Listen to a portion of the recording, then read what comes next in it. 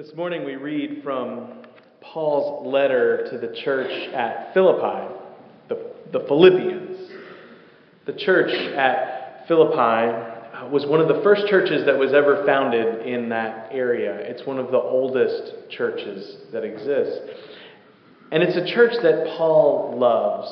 He has a special connection with this church. He had a close relationship with them, and it started on his second missionary journey that you can read about in the book of Acts. And this letter is written probably about 10 years after he had a relationship with them. Paul wants to instruct them in ways to align their lives, their attitudes, their spirits, and their souls with God. And I suspect it's a good word for us to hear today as well. I hope it is. I believe and I hope that by reading this today, we can take it as an instruction of sorts.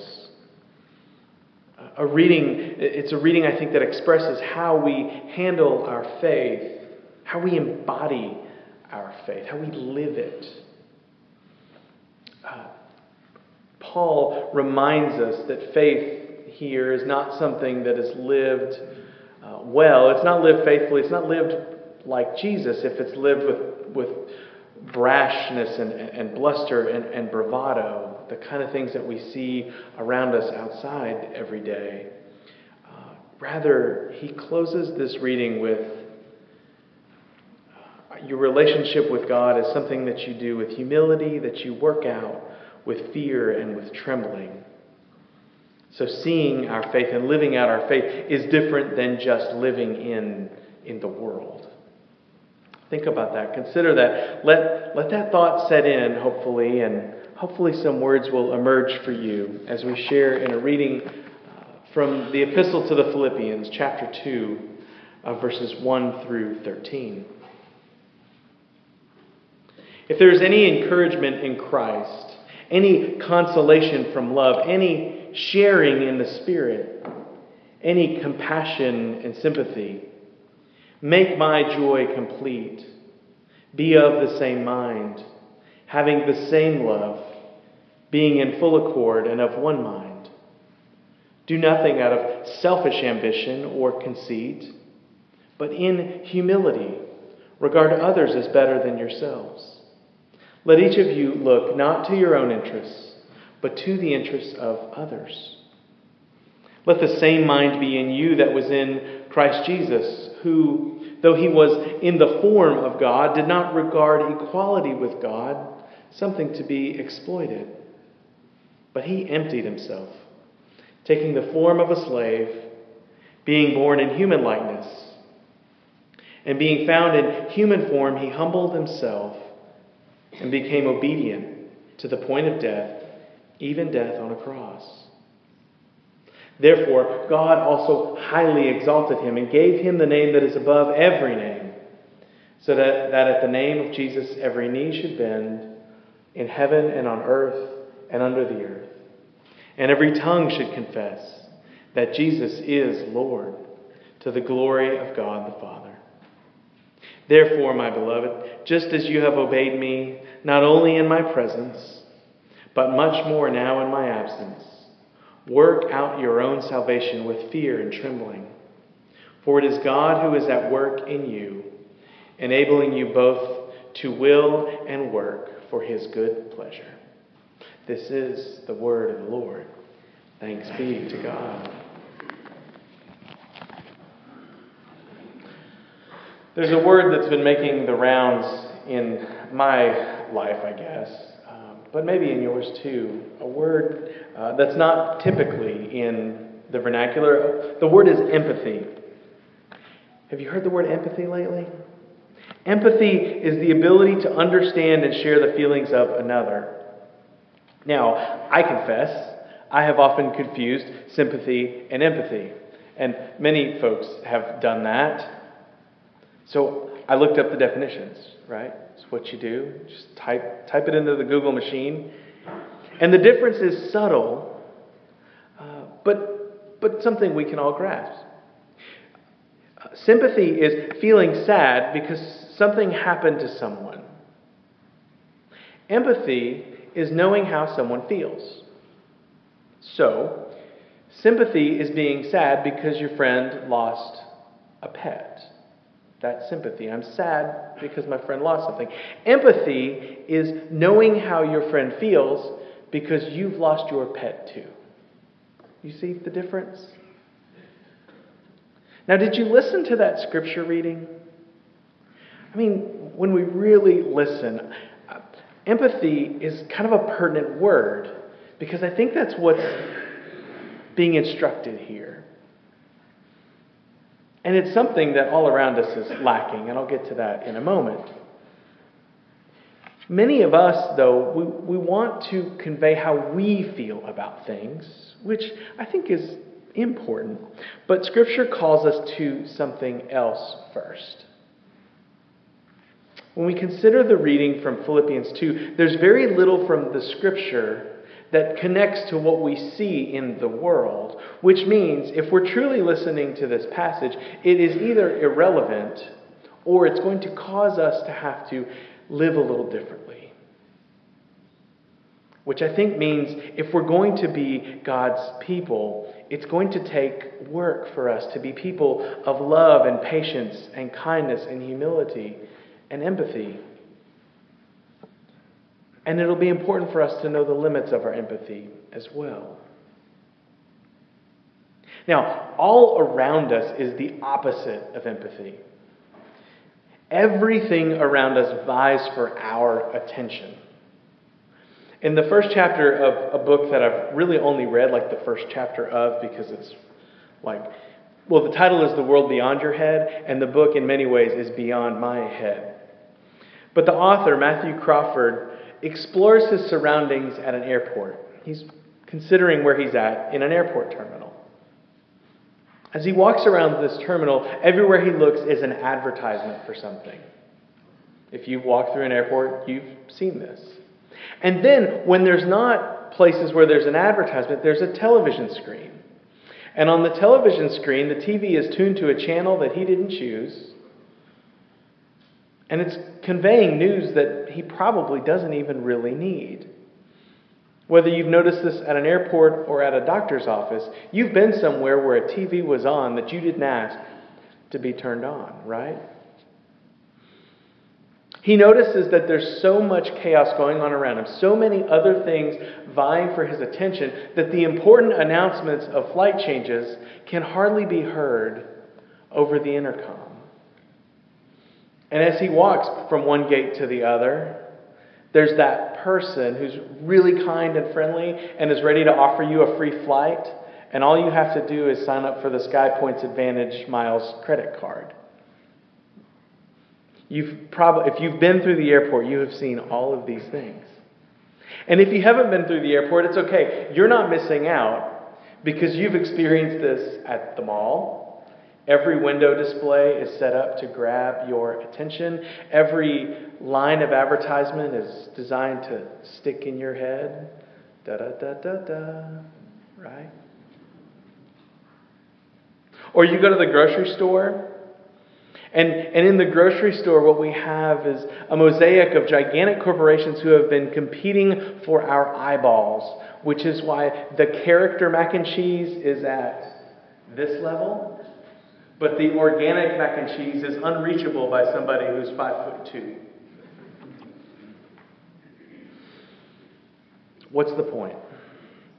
The point is that in addition to those experiences above, all around us, everywhere, news, social media, sports, politics, fashion, entertainment, when we're honest, when we look around, everything outside of these walls screams, "Look at me." At airports, grocery stores, shopping malls, social media, TV news, the world needs us to look at them. And their life is measured in selfies and followers and ratings and reviews and clicks and likes. And every one of those instances, look at me, look at me, look at me, look at me. Does that sound anything like Philippians 2? There's nothing that sounds like Philippians 2 in that. Which I suppose begs the question, is Philippians 2 out of date, or is it more important now than ever?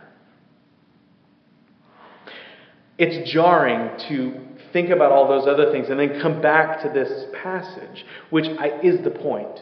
It is the point. When we consider Philippians 2, think about what stuck out, what words stuck out, what phrases stuck out. Or if you're one of those people who's been using your Bible for a long time and you've underlined and highlighted things, what is marked? When I get ready to preach a text or when I'm thinking about what to title a sermon many weeks out, I take a copy of it and I highlight it. I highlight the words that stick out, the ones that pop out. Do nothing from selfish ambition, or I like the NIV version, vain conceit. In humility, regard others better than yourselves. Look not to your own interests, but to the interests of others. Let the same mind be in you that is in Christ Jesus. Did not regard equality with God as something to be exploited. Emptied himself, form of a slave, humbled himself, obedient. Every knee should bow, every tongue confess. Just as you have obeyed me, not only in my presence, but much more now in my absence, work out your salvation with fear and trembling. If you have a Bible that's highlighted, if we collected those all of those phrases would have popped up. All of these things are the things that we're being driven to and drawn to as God's Christian people. Christians have a call to look at life in a way that's opposite brashness and bravado. A way that is opposite than, look at me, look at me, look at me. We are with humility work out our salvation with fear and trembling because we don't have all the answers. We don't know all the ways. We are not the experts. The Lord is. The Lord is the one who is all-knowing. And so we are, as God's ambassadors, to operate with humility, to put others' interests before ourselves. To be like Christ and humble ourselves, to empty ourselves and to bend our knees and confess that Jesus is Lord. These words, they're important, they're powerful, they're difficult, they're very difficult. But this is what God is calling us to embody.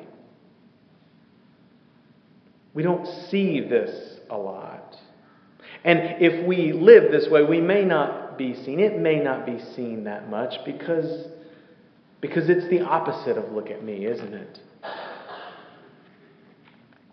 But it's us not telling others how they should be. It's not being focused on their actions except as it relates to how God is calling us to relate to them, to love them, to listen rather than speak, to defer to someone else rather than to defend yourself, and to consider your neighbor, your brother, and your sister as better than yourself. We are to be slow to speak and slow to anger. We are to be humble with kindness, and in that way be the light of the world. I guess I could go on, and maybe that's all just very vague, and if it is, I'm sorry. But no matter what makes for meaning out there, what makes for meaning in here as God's people is different. What we see is that faith cannot come through brashness and bluster, but faith in Jesus Christ is something we embrace with fear and trembling. We hold it with open hands because we all approach the Lord inadequately. We all approach a God inadequately, but we approach a God who is slow to anger, abounding in kindness, and full of love and grace. And so we should approach one another that way as well. Because just as we approach God with humility, because God has something to teach us, if we approach our neighbor with humility, our neighbor might have something to teach us as well. And that might be what God is trying to teach us. In a way, I think this is how we must live if we're trying to be God's people. I'm going to close with some words that a friend wrote.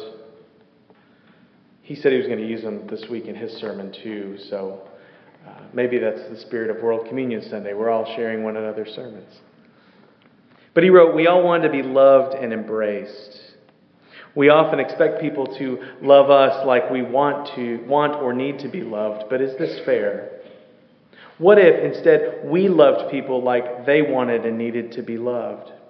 What if we didn't demand that people love what we love, but we love them for who they are? And what if we did not condemn them or call them ungrateful if they didn't love what we love?" This is a sort of incarnational love. It's hard. It goes against our natural tendencies. But it is the call of Christ. For this is how God first loved us. I think these words convey the gospel that Paul is trying to help the Philippians embody, and by extension us. The faithful people love and listen. Jesus' people care and comfort. The children of God are humble and seek health.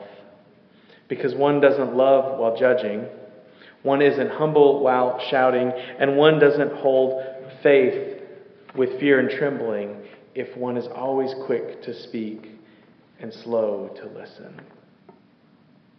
We are called to be God's people, which means we are called to embody a faith and a life that is different. We're called to embody a spirit of love and sympathy and empathy and care. And as tempting as it is, we're to remember faith is not about look at me. I pray today that we might be able to listen well and humble ourselves. That we might be able to find faithfulness and love, just like a Savior who didn't consider his equality with God something to be grasped. But he humbled himself in love. We are to be humbled, to listen, to serve, to care and provide, which is what we see in Jesus, who humbles himself, who serves us, who cares and provides for us. And maybe in the most simple of all provisions, reveals himself to us through a bread and a cup, which we will share in very soon. Amen.